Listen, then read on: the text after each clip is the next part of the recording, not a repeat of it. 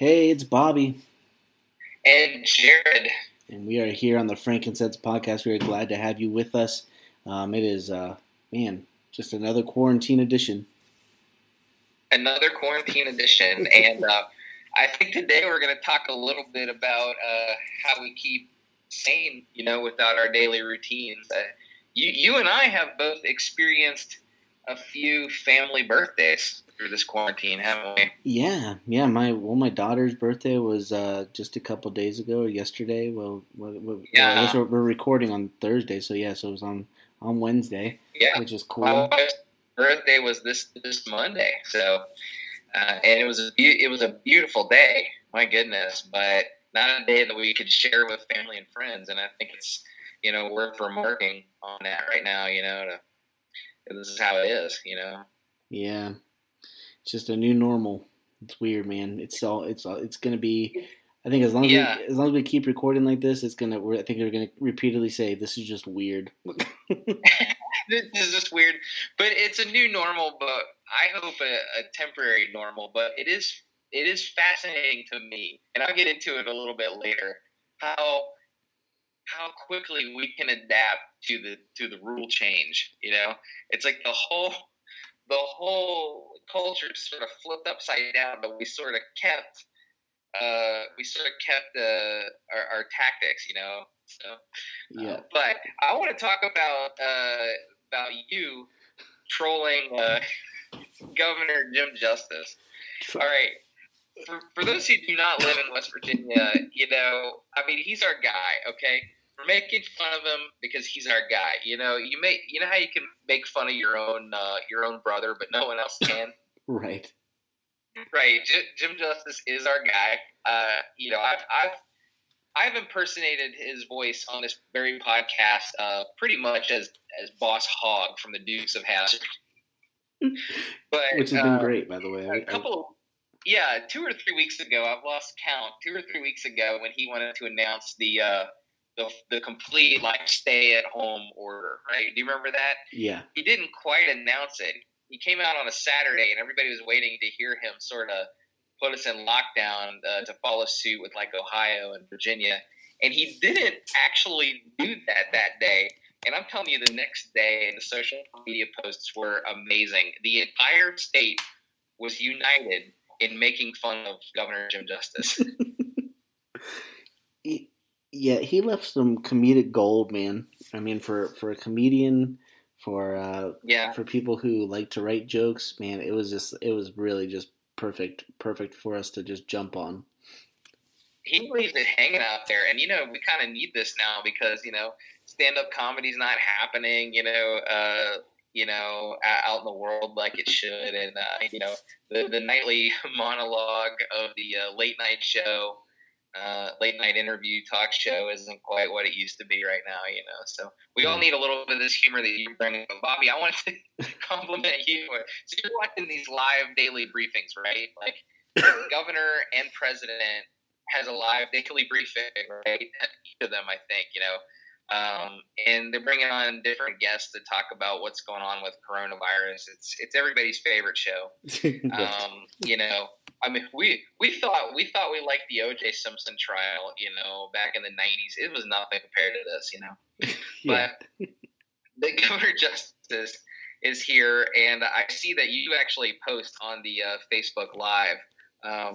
I'm able to take my kids to the park. Can I get federal disaster relief for their bedrooms? That's what I'm calling comedy gold. All right. And then he brings on the czar, right? What kind of czar is this?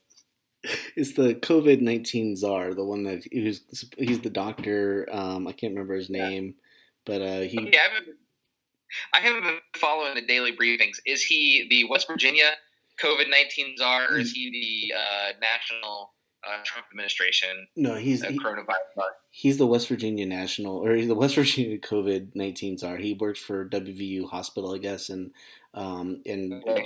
Injustice made a really big deal about the fact that he's like, oh, I've never been able to appoint a czar before, and he's like, now I get to make one. He's like, so you're a czar, and so he's like.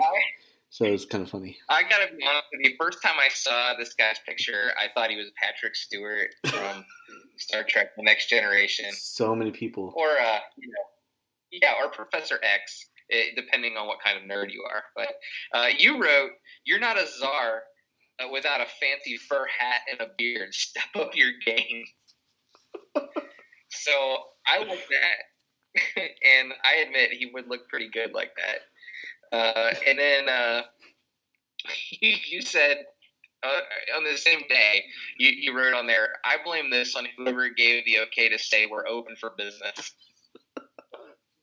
Yeah, that was that goes back a couple of governors. I don't think Jim Justice said open for business. That might have been a Manchin. You know? That was Manchin.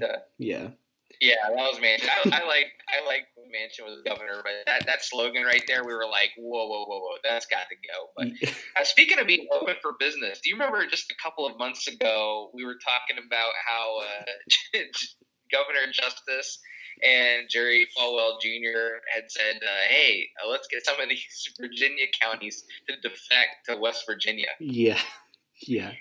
Do you think that we'd still be willing to take those Virginia counties now in light of the coronavirus? We would take them, but they'd be under quarantine for 14 days before we'd fully accept them. Good answer. I think that's the only way to do it. So, All right. And for those who don't remember, I'm just kind of goofing around here to relieve some of the tension of the existential dread we're all facing. But I'm just goofing now. But the idea to bring those Virginia counties in was because of part of it was gun laws. There were stricter gun laws in Virginia. Right. They were supposedly, according to Jerry Falwell Jr., Virginia was anti-business, And I haven't heard a lot out of the gun people about the coronavirus thing. I keep waiting for somebody to say, "Hey, can't the Second Amendment help us somehow?" I'm a little afraid of what the answer to that question might be for some people. So, but I will tell you this: your gun enthusiast friends do want to say something like that. They just can't find the right memes right now. Yeah, they're actually in the process of developing bullets small enough to shoot the virus. That's kind of what they're aiming for, though. Oh, okay. Wouldn't that be amazing? They're gonna have a bunch of little BB guns, like little pellets that just come out, just like scatter shot. Yeah, take out all the virus pieces. Oh man. I wish, that sounds very science fiction, but, people have talked about creating nanobots to be used as antibodies. I'm not saying that's going to happen anytime soon. I'm just saying that, when people think of, the distant future of medicine, we're talking about, nanobot surgery, nanobot antibodies, I look forward to that time. But anyway, and then they're showing charts of people who are affected by the coronavirus, and you put on there, "Have we checked on Betty White? Anyone?" So what else? I know that Governor Justice and the COVID-19s are. I know they're not going to see these things, but I just love that other people are seeing them. Yeah, I think honestly. Well, I wrote one of my personal favorite ones that I wrote, and I don't normally brag on my jokes, but this one I thought was pretty funny. And okay, I wrote, "I feel like they've tricked us back into school. Graphs, science, geography, keeping our mouths off of drinking fountains. The basics." Yeah, that was one of my personal favorites. That one was cool. I'm actually looking at that one right now. I've scrolled back through some of your stuff and love it. Yeah. And then we have one. On President Trump today on Fox News. You were watching some Fox News, Facebook Live, right? Yeah, it popped up on my feed, and and you heard on there. We need to thank Hasbro for creating games like Operation to make us such a powerhouse in healthcare. Yeah, I love it. The thing is, so number one. The reason why I do this is because it isn't even really to troll necessarily because I'm. By the way, I'm sorry for using the word troll. No, I just don't have a better word for what this is. This is not troll. And but that's exactly it. I don't know exactly what the right terminology would be on this one. But for me though, like I'm trying to bring some brevity and laughter to this situation because it's tense, man. And some of the conversations that people are casting blame. Of course, it goes political. Like Democrats are doing this, Republicans are doing this. People want to go ahead and say bad things about the president or bad things about the governor. And I mean, I might crack jokes about the governor. I'm not going to make anything I'm not going to say anything harsh about him. I might have my own personal views and share them to people, but I would never make anything harsh about him online. No, because none of this is really, it's not trolling in that sense, because it's like, none of this is really directed at harming him or his reputation or to cast him in a different light. It's just a little fun. Yeah, and so I want to make some laughter. I want to make people laugh, and so I've actually had friends of mine from different states start following his stuff so they can see the comments that I make, which is kind of funny. That's great. I think that's awesome. But the thing is though too, the other part of it is, what you just said. The governor, the czar, the president, they're not going to see anything that's on these Facebook Live comments. What people are doing, like when they're venting on there, they're venting on there because they want to hear other people like either support their ideas or just know they're not alone, right? And that's what I'm seeing a lot of. It's like I think people just want to know that they're not alone, and so I respect people saying some of the things they say and just being very open about them. But at the same time, like I try to find ways to take down that defense and take down that tension because it's not going to be helpful. It's not helpful to have those kind of things. So, and since I know nobody's going to really see them except for people who decide to screenshot them or when I decide to share them on Facebook because I think it's kind of fun to do that. Absolutely, yeah. And, I have to have my outlet too as a stand-up comedian or as a budding stand-up comedian anyway.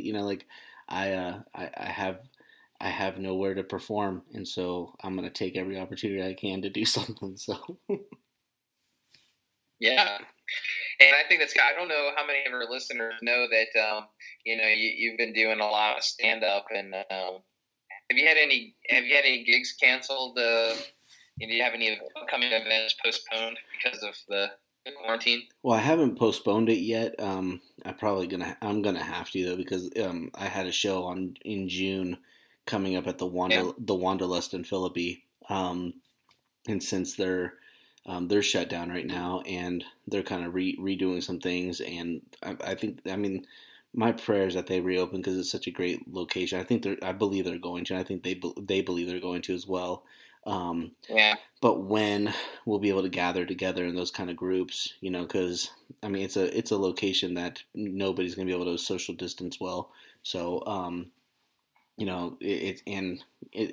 yeah, and a lot of my material for this show was built around things that aren't happening anymore, which really frustrates me because it's like, isn't that weird? But this is fascinating to me how quickly life can change. It's just it seemed like mid-March we were all mentally resistant to this or resistant to the idea that it was gonna go longer than a week or so.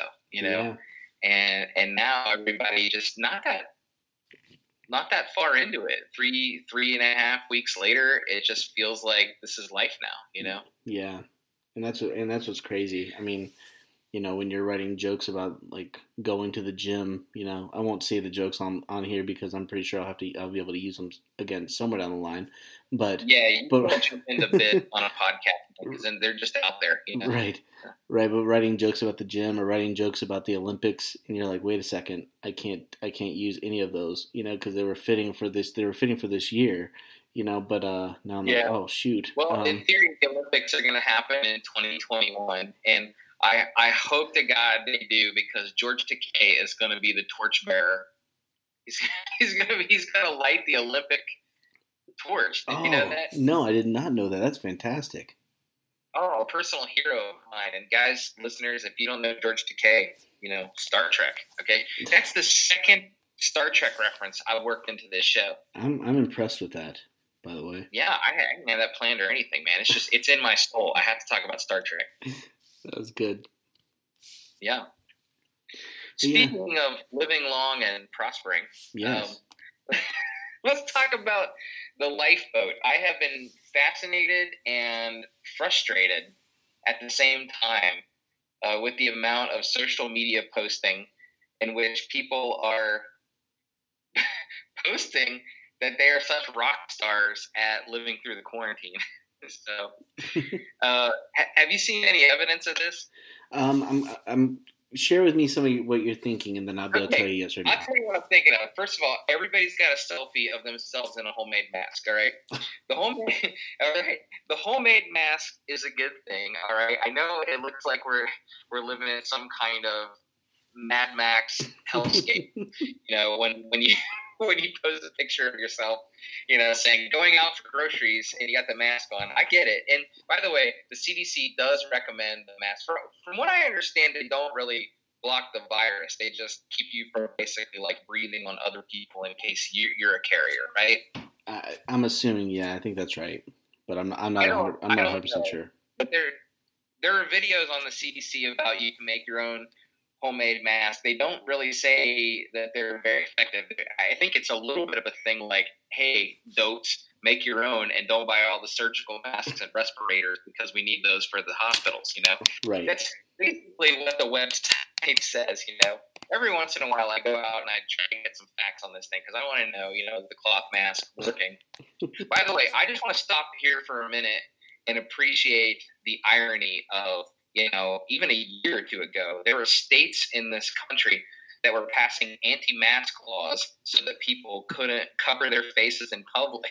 The idea being, Islamophobia and this idea that anyone whose face is covered is some kind of religious fanatic, and might be a terrorist, Right. And we all knew who the anti-mask laws were aimed at, the recent ones, We all knew, but they've got that sort of plausible deniability of, no, this can't be racist. Now, then it became morally unacceptable to show up in public with your face covered. Now, flip the script a little bit. We changed one variable in our lives. We introduced a virus into planet Earth, and now it is morally unacceptable to leave the house without a mask, and we're all posting selfies of ourselves in our masks. Like, check me out, I'm a ninja, Well, I had we made the masks beautiful. We're like sewing designer masks. We like made them. I just have to appreciate that for a minute. It's like, look, we're covering our faces, and it's cool now. And I made a joke to a group of pastors because they were talking about, so how are you being creative on helping with funding for your churches? Because churches are taking a large hit in regards to people being able to give and not being present, so they're not giving as much and that kind of thing. And I was like, dude, it's legal to wear a mask in a bank now. You know what I'm saying? Like, I'm okay. And they were like, whoa, wait. Right. If that has changed and stuff, and I'm not making fun of that. I mean, I'll wear a mask if I need to, if I'm going somewhere, but I do want to be respectful of other people's health. We've talked about that, and that's the main thing. But I don't know if that's what this always is for everybody. You know what I mean? A little bit of it is sort of this putting it out there, like, check it out, I'm good at quarantine, Yeah. And then people were posting complaints about how too many people go to the store too much. And then they were posting lists. I had a few people. I had to hide these people. They were posting lists, long lists of, the few times they've left the house, as if to say, look at this. I am the most responsible person in quarantine because I've only left my house this many times in the last 3 weeks. That's the kind of stuff that's going on here. It's sort of like, look at me. Yeah. I'm better than you are. And first of all, you're not actually fooling me, Bobby. If you're posting right now, like, these people leaving their houses, they're sinners. I haven't left my house since March 15th. Well, if you haven't left your house since March 15th, okay, we know that on March 14th, you were one of the people in the Sam's Club hoarding for yourself, clearing the shelves for everyone else. You took the toilet paper. We know it. Yeah. Right. And we said way back then, the time to hoard is not at the beginning of the disaster. You know, if you got to prepare for disasters long term. You got to build that stuff up gradually, you know, when it's a little bit easy. Because if you're just doing it last minute, you're just taking it for someone else. Yeah. Yeah. So hoarding it up. But I think what's going on here is a little bit of lifeboat theory. You're free to disagree with me. You know, we always say on this podcast, sometimes we have differing opinions on things. And we bring a different perspective, I think, you know, to a lot of different issues, you know. Yeah. Yeah. And we're on this thing together because we have a good conversation and we agree on the basic things, but we did maybe disagree on a lot of the fringe stuff, you know. Yeah. This stuff is not Jesus. So this book right here, as I say this as if our viewers could see it, but it's called Searching for God Knows What by Donald Miller. It's not a new book. I referenced it last week, and I don't think I gave proper credit to it, but this book was out. This book was out in 2004, and it was sort of a follow-up to Donald Miller's most famous book, which was Blue Like Jazz. Did you ever get a chance to read that one? Yes, yeah, Blue Like Jazz is great. Yeah, it's a great book, and it's kind of like, you know, it made Donald Miller in that time the darling of just all the Christians who wanted to break down the walls of, you know, this sort of legalism and this pretending that, you know, every Christian is the best, morally best person all the time, you know, that sort of, you know, whitewashed appearance. Yeah, it really introduced the idea of deconstructing your faith a little bit. It really helped to kind of bring that momentum into the Christian universe. And talk about the mistakes of your life and all that kind of stuff. You know, I remember in Blue Like Jazz, he was sort of fantasizing on what kind of Christian he would be, and it wasn't even the kind of Christian that any of us would really admit that we want to be, but he imagined himself as like a, you know, really cool guy like James Dean on a motorcycle, you know, and he's that kind of cool Christian. And the girl says to him, you know, why do you Christians think that you have a monopoly on the truth? And then he jumps on his motorcycle and says, that's just the way it is, baby, and then like drives out of there, you know. So, I just fantasizing about stuff like that, and I'm like, oh. So his follow-up here, Searching for God Knows What, completely different kind of book, but lovely in so many ways. Did you ever get to read this one? I have not. All right. Well, I'm gonna introduce you to this concept from Chapter 8. It's called The Lifeboat Theory, subtitled How to Kill Your Neighbor. Oh, okay. Yeah, there we go. All right. So he remembers when he was a kid in elementary school, his teacher, Mrs. Wunsch, asked the class a question, and he's come back to this many times. It's a moral question, okay? Think about this. In elementary school, you're asked this. If there were a lifeboat adrift at sea, and in the lifeboat were a male lawyer, a female doctor, a crippled child, a stay-at-home mom, and a garbage man, and one person had to be thrown overboard to save the others, which person would we choose? And he doesn't remember. He says maybe we ended up throwing the lawyer out. But the point is that they all had this idea that some people have intrinsic value, or some people have more intrinsic value than other people have. Mm-hmm. The idea that all people are equal never came up, you know. And I think because when you ask people a question like who has to be thrown out, mm-hmm. You know, we think the rules of the game are someone must be thrown out, right? We never stop to say, well, no, I'll just change the rules of the game. Mm-hmm. You know, everyone can survive. Okay, so he goes on to say that, you know, we sort of live this way in our normal lives. We sort of, deep inside ourselves, think that we're going to be booted out of the human race or out of community, right? And I think we're all sort of afraid that we'll be kicked out of the communities that we're in. But I'll just read you one paragraph that sort of sums this up. He says, the thing is, if people are in a lifeboat, the reason they feel passionately about being a good person and all is because if they aren't, they're going to be thrown overboard. They are going to be killed. I realize that sounds grim, but I kept comparing in my mind the conversation that might take place in a lifeboat with the conversations I heard in daily life. Because when you really think about it, these wants we have, like wanting to be right, wanting to be good, wanting to be perceived as humble, wanting to be important to people, and wanting to be loved or feel perilous, as though by not getting them, something terrible is going to happen.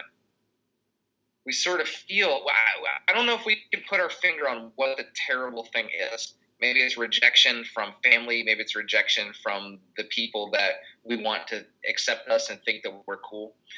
Maybe it's just this idea of just wanting to be acceptable to anyone, even the people out there in the extended world of our Facebook, our Facebook friend list, we feel that we might get kicked out of that group somehow.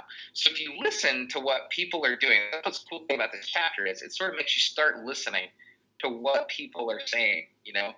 People are generally selling themselves to get you to believe that they have value. And I do it, and I'm acutely aware of it at all times. I'm also listening for other people doing it. So this started. So when I was reading this book, a really bad time for me to read this book was it was coming up on the 10-year high school reunion for me, right? This book came out in 2004, so 2005 would have been my 10-year high school reunion.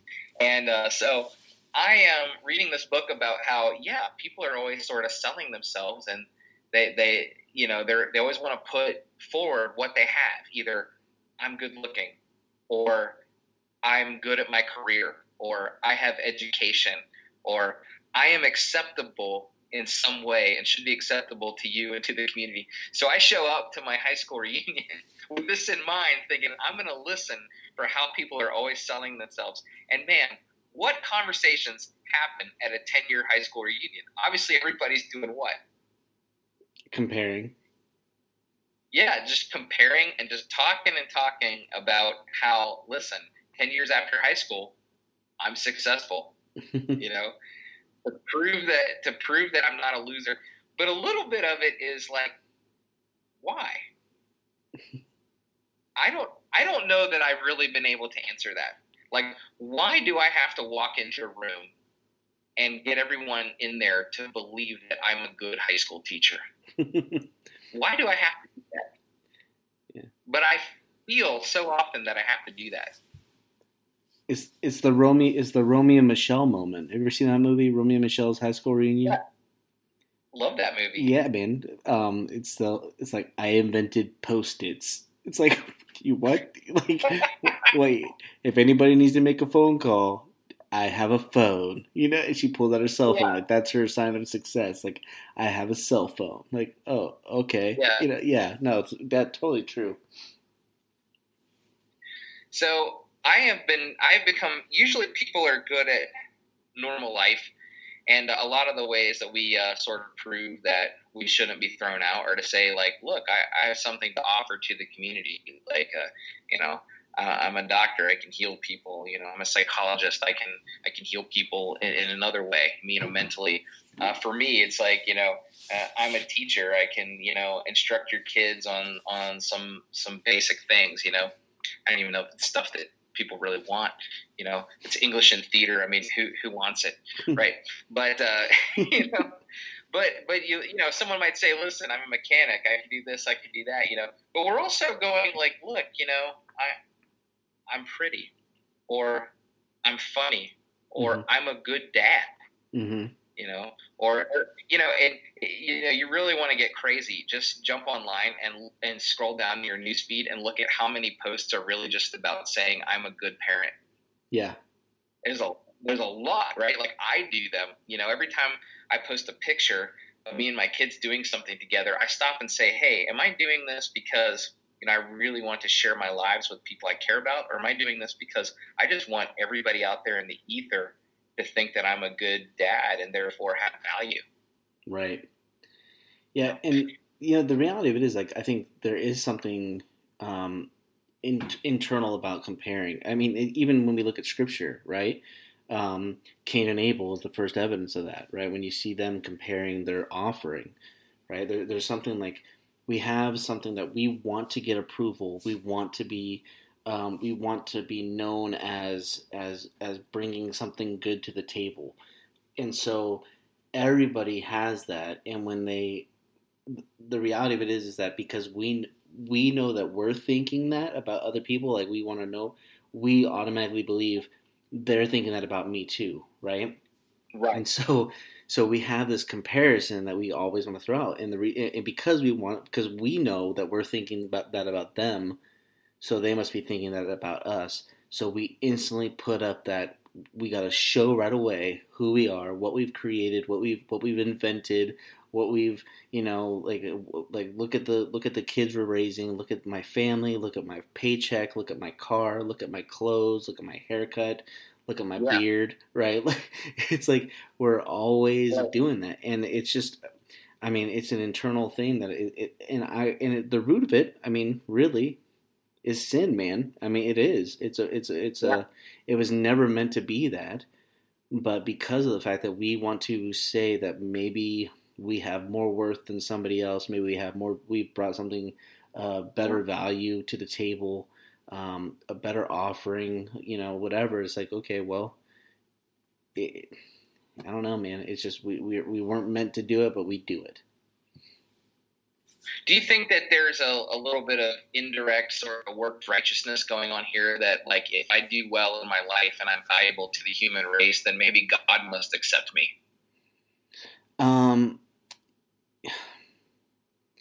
I think that really all depends on theology. I think that it depends on how people view God. I think that's it's your understanding of God, and it goes into it's how the parable of the prodigal son is taught, right?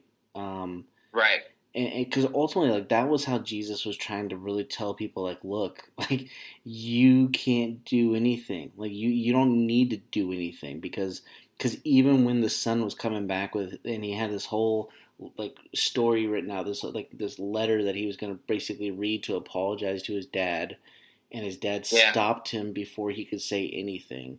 I always compare it to that, like, moment in a movie when somebody's trying to say something and someone just puts their finger up to their lips right away and goes, shh, like don't say anything, shh, like I don't want to hear what you have to say, like, I kind of picture that with, like, the dad and the son, like I know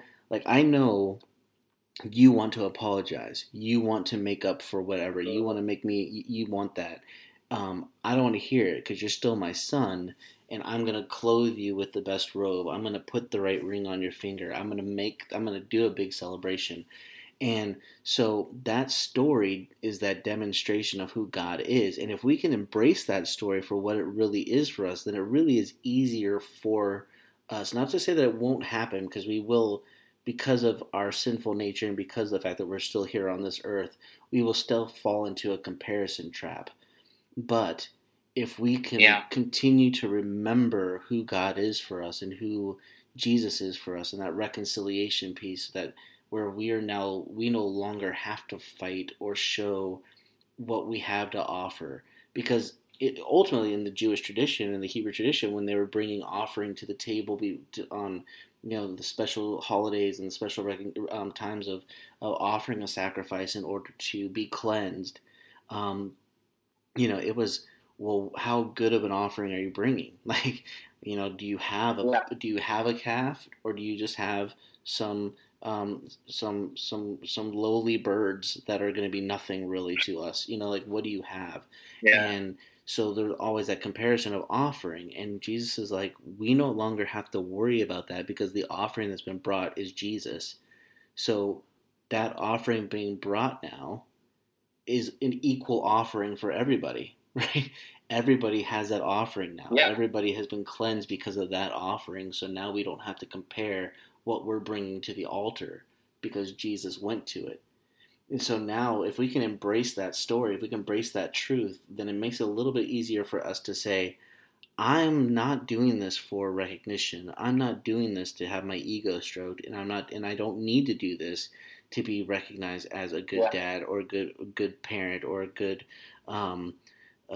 good worker or whatever. Or am I pretty enough? Am I not? Because God's like, you don't have to earn anything with me. So yeah. So I think it's more of a human thing for a lot of us. It's not necessarily a works righteousness thing. I think it's just more of a, we want people to know that if we were to be trapped on an island, I have a value. Like, don't throw me off the island. Yeah, there was and I think you're right, actually. That's a great answer. I actually think that there was a time when we were all trapped on an island and we learned to do this comparing. And you know when that was? That was middle school. And if you think about what's going on in middle school, all right, that is the sexual awakening of every human being, right, in that time. That's puberty, That's when you become aware that, girls are a thing, and that's when you become aware of, physical attractions, and then all of a sudden it becomes so important to compare yourself to other people, and you watch what people are doing. It's sort of like they're either lifting themselves up or putting others down in order to fit in with a group. But the fitting in with the group, I'm convinced, is all about this idea that I want the people I'm attracted to like me back, right? Mm-hmm. I'm not saying everybody's trying to get married in middle school. I'm just saying that that's where it starts, If a guy makes fun of another guy, he doesn't realize why he's doing it, but he's doing it to say, I'm the better guy. Look at me. Hey, in high school, ladies, remember, this is the cool guy. You're going to prom with me, Right. Yeah. And that little things really get you to fit into the group in middle school. It can just be as simple as clothes or shoes or hair, but every middle schooler has this sort of sixth sense about, there's a guy who doesn't know what the cool hair is. Mm-hmm. Unacceptable. Yeah. Right. Yeah. So I think we start doing it there, and we keep a little of it with us, but you put us in a situation where, we're scared and the rules have changed and it does feel life or death. There are days where the coronavirus pandemic, it feels life or death. I mean, when you look at the death count, and there are people that I don't even think they know that they're doing it. They're just seizing upon the opportunity to say, look, I'm acceptable. I'm doing what I do for the health of the human race, for the greater good. Therefore, keep me. Don't let me die. Mm-hmm. Keep being my friend. Look at how great I am, because I haven't been to the store since March 14th, and, check this out. And I've seen a little of that going on, and it kind of frustrates me because I know it's the beginnings of us turning on each other. And some people on social media are not subtle about it at all. They have full on turned on somebody, talking about the things that they see people do out there that are wrong. And I get it. It's like there are things that people should not be hanging around in big groups on the streets, I mean, even the Clarksburg City Police got on Facebook Live today and said, listen, guys, 6 feet and please, no big groups, and they didn't really come out and say it, but you could tell that they were seeing big groups out there. But I will see people come home and talk about all of the rule violations that they saw out in public that day, post that on social media, and there's just a little part of me that goes, what are they doing? Are they trying to get us to understand that, they're acceptable, that they're part of this human race, and we shouldn't throw them on the lifeboat?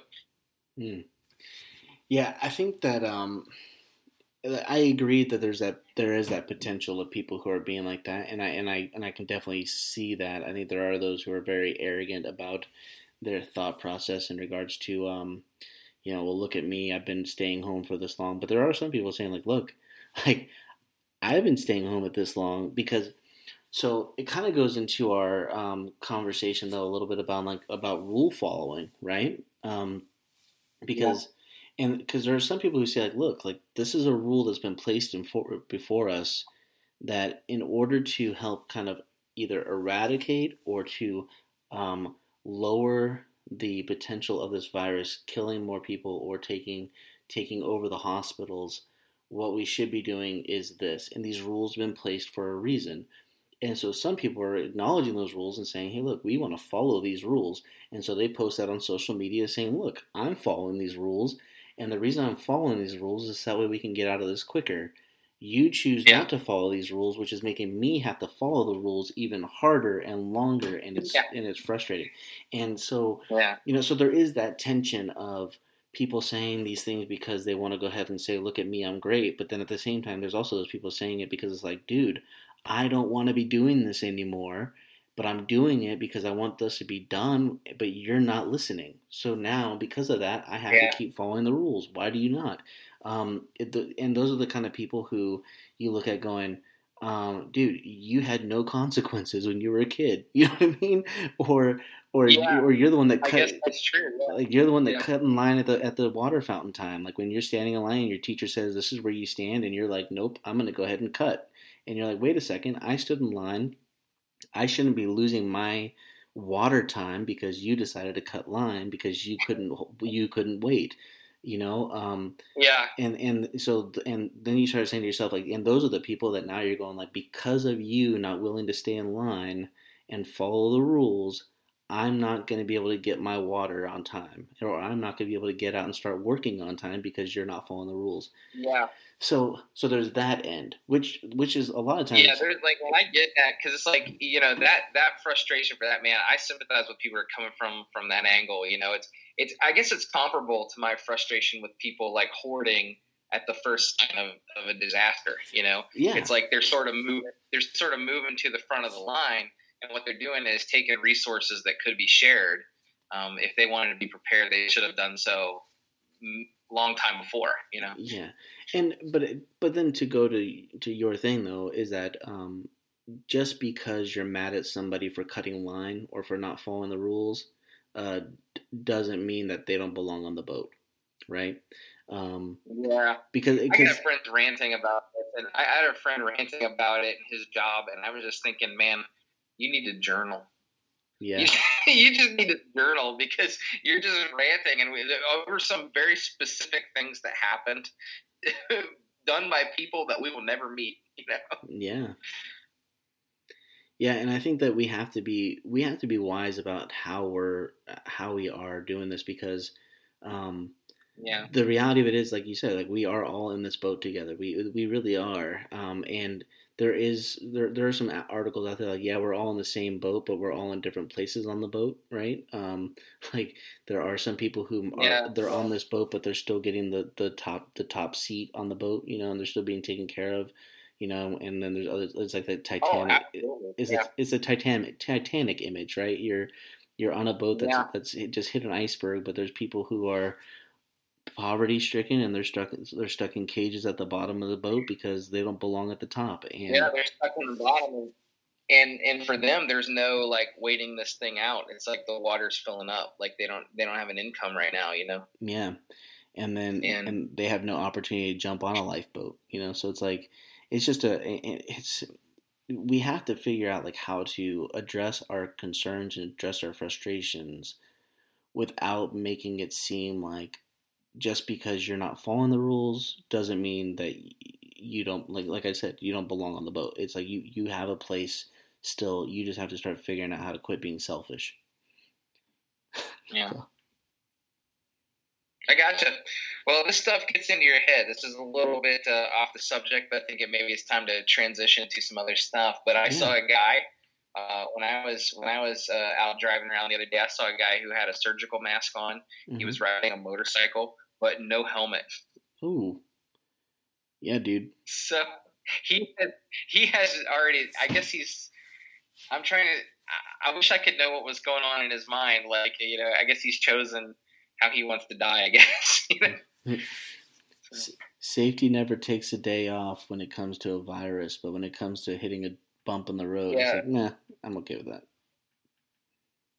Or just getting hit by a car or something. But I want to say that does seem very hardcore to me still. Like, to say, like, I want to die flying off this motorcycle instantly of head trauma. I do not want to die of an illness. You know? Or what's going to happen is it'll be one of those things that we're talking about. He's going to be like, look, his family's going to be like, look, he may have died of a head trauma, but at least he was doing his part and he had a mask on. And, you know, there are a bunch of people, there's a bunch of people who didn't do that. And he, you know, look how great he was. Well, I think those are the people I'm complaining about.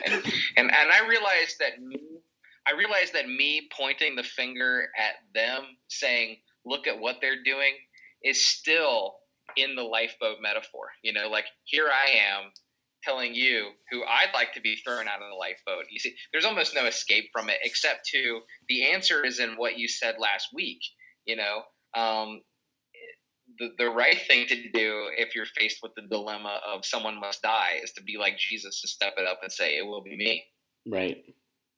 That's the only way out. You can't just flip the script, you know, in our earthly sort of way. You have to flip the script in the Jesus way and say, listen, I'm going, you know. Cool thing is, we don't have to. He did that. Yeah. He did that for us. So, well, I just wanted to ask you, Bobby, since I came up with these topics this week, what are you doing to stay sane outside of, you know, since your normal routine has been taken away from you? I realize you and I are both busy being a pastor and a teacher and parents, that there's always stuff to do. People are telling me they're bored, and I kind of feel bad. I haven't even gotten started yet. You know, like I'm nowhere near exhausting the wonderful things I have to do all day. And I think it's because a lot of the stuff I like to do is done at home. I'm not an introvert, but being at home is a luxury for me. You know, being able to read books, being able to go on hikes.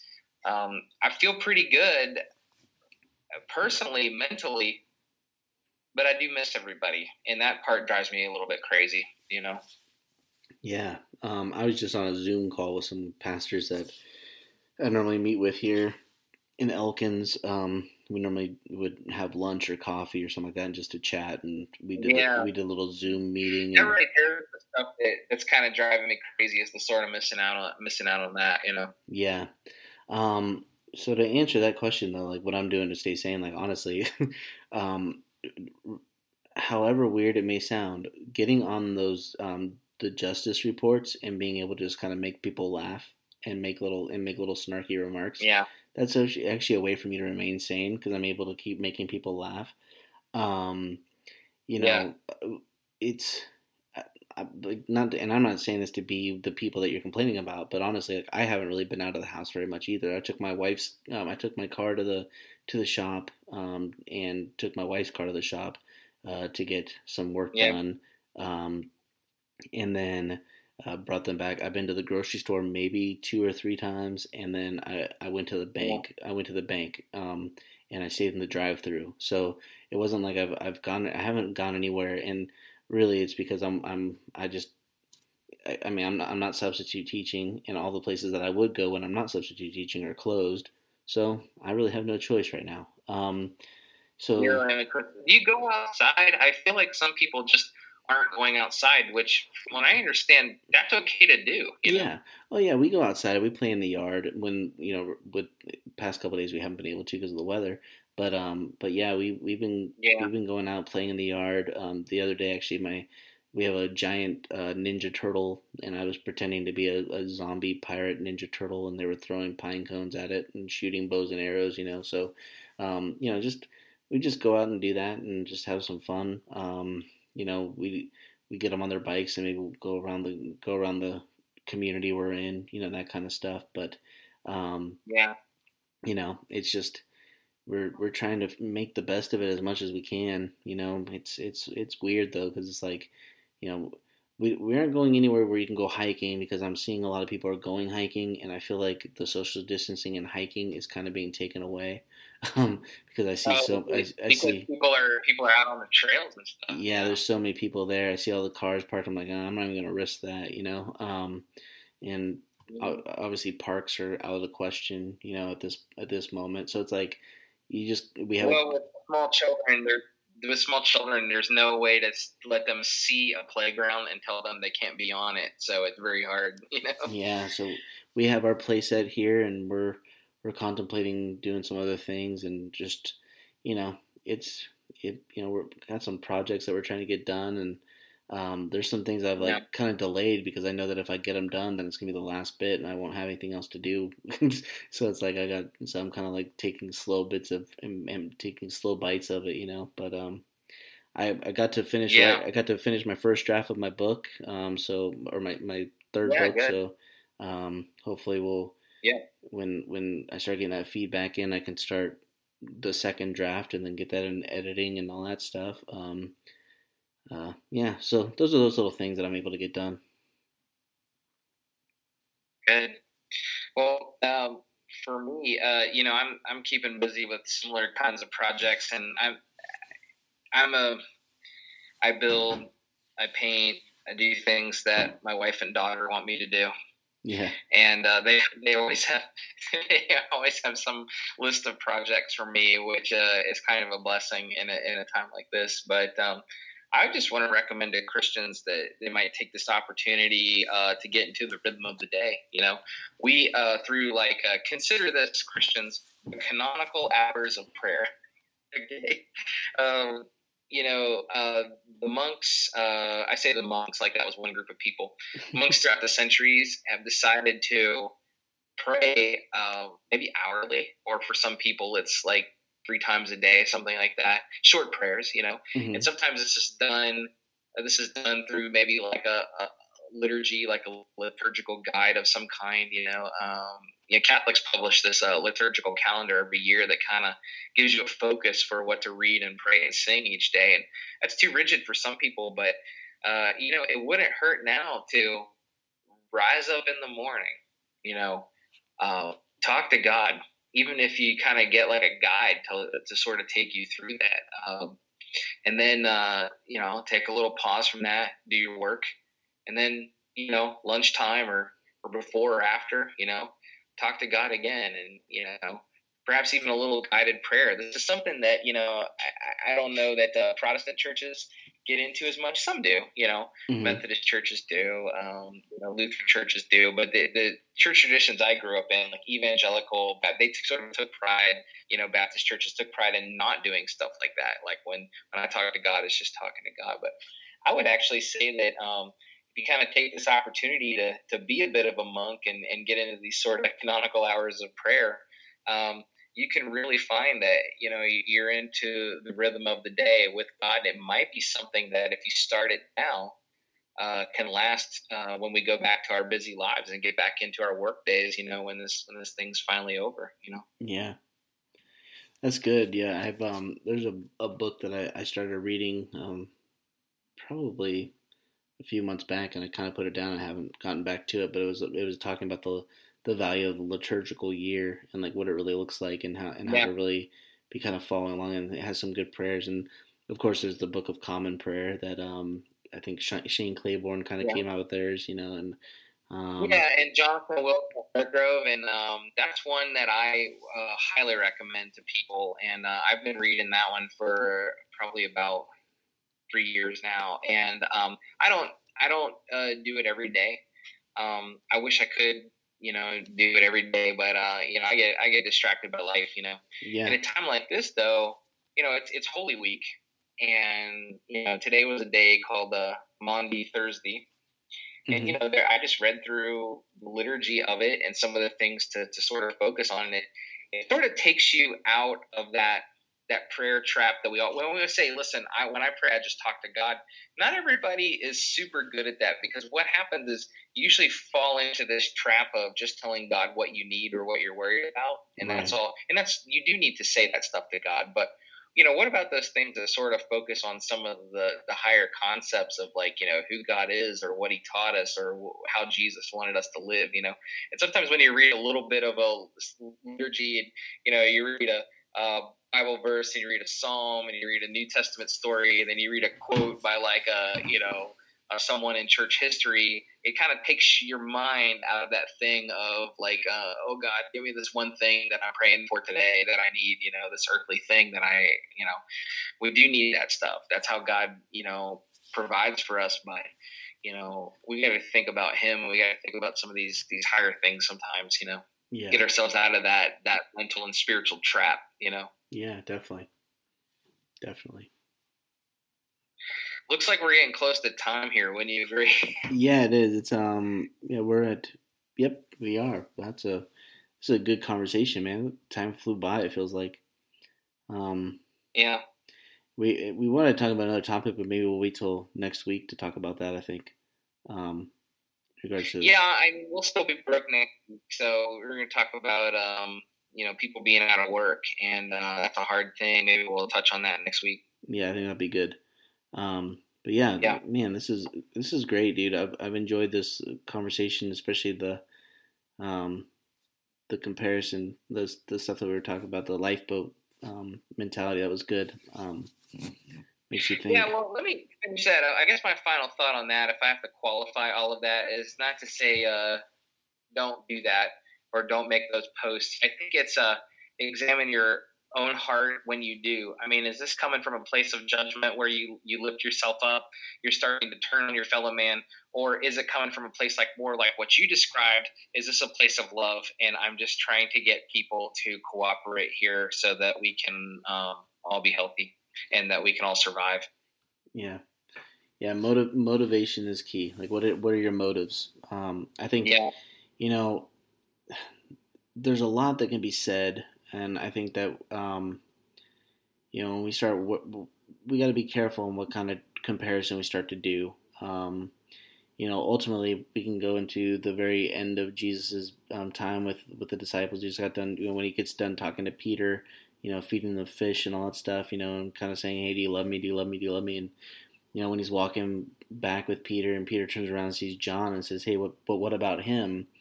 And Jesus is like, what does that matter to you? Like what's it to you? If I tell him if I want to keep him here until I return, what's that to you? You do what I called you to do. And I think that, again, like this is where, Peter is like, well, wait a second, but what about them? Like, okay, you just challenged me to do something, but what about them? And she's like, just do what you're supposed to do. Right. And I think that ultimately for us, like when we're doing what we're supposed to be doing, then that's all we can really do, right? We can't control what other people do. We want to. No. We want to tell them, look, do this because it's going to make you better, but we cannot control what they're going to do. We can only control what we're going to do. We control our actions. We can't control. Yeah. We can't control how they act. We only control how we react. We can only control how we act. We can't control how they react to our actions. So we have to make sure that we're following what we can do what we're called to do how we're led to do. And just move forward. And so, yeah, it's hard. It's tough. This is not fun, but there's light at the end of the tunnel, and we are going to be able to embrace again, worship again, have fun again, do everything we're supposed to do. Just got to make sure we're doing what we got to do to keep each other safe. So, yeah. Well, cool, man. Well, hey, again, I always appreciate our conversations. It's been a good time. Yes, same here, man. Well, that's it for me. Yeah, awesome. Well, hey, you have been listening to the Frank It Says podcast. I'm Bobby. I'm Jared. And again, if you like what we're hearing, or like what you're hearing, we like what we're hearing. But if you like what you're hearing, leave a little comment. Let us know. Rate us. Share us. Let people know about our podcast, because the more people getting involved in the conversation with us, the more people listening, the better. So, again, thanks a lot for listening to Frank It Says podcast. We will talk to you guys later. Bye.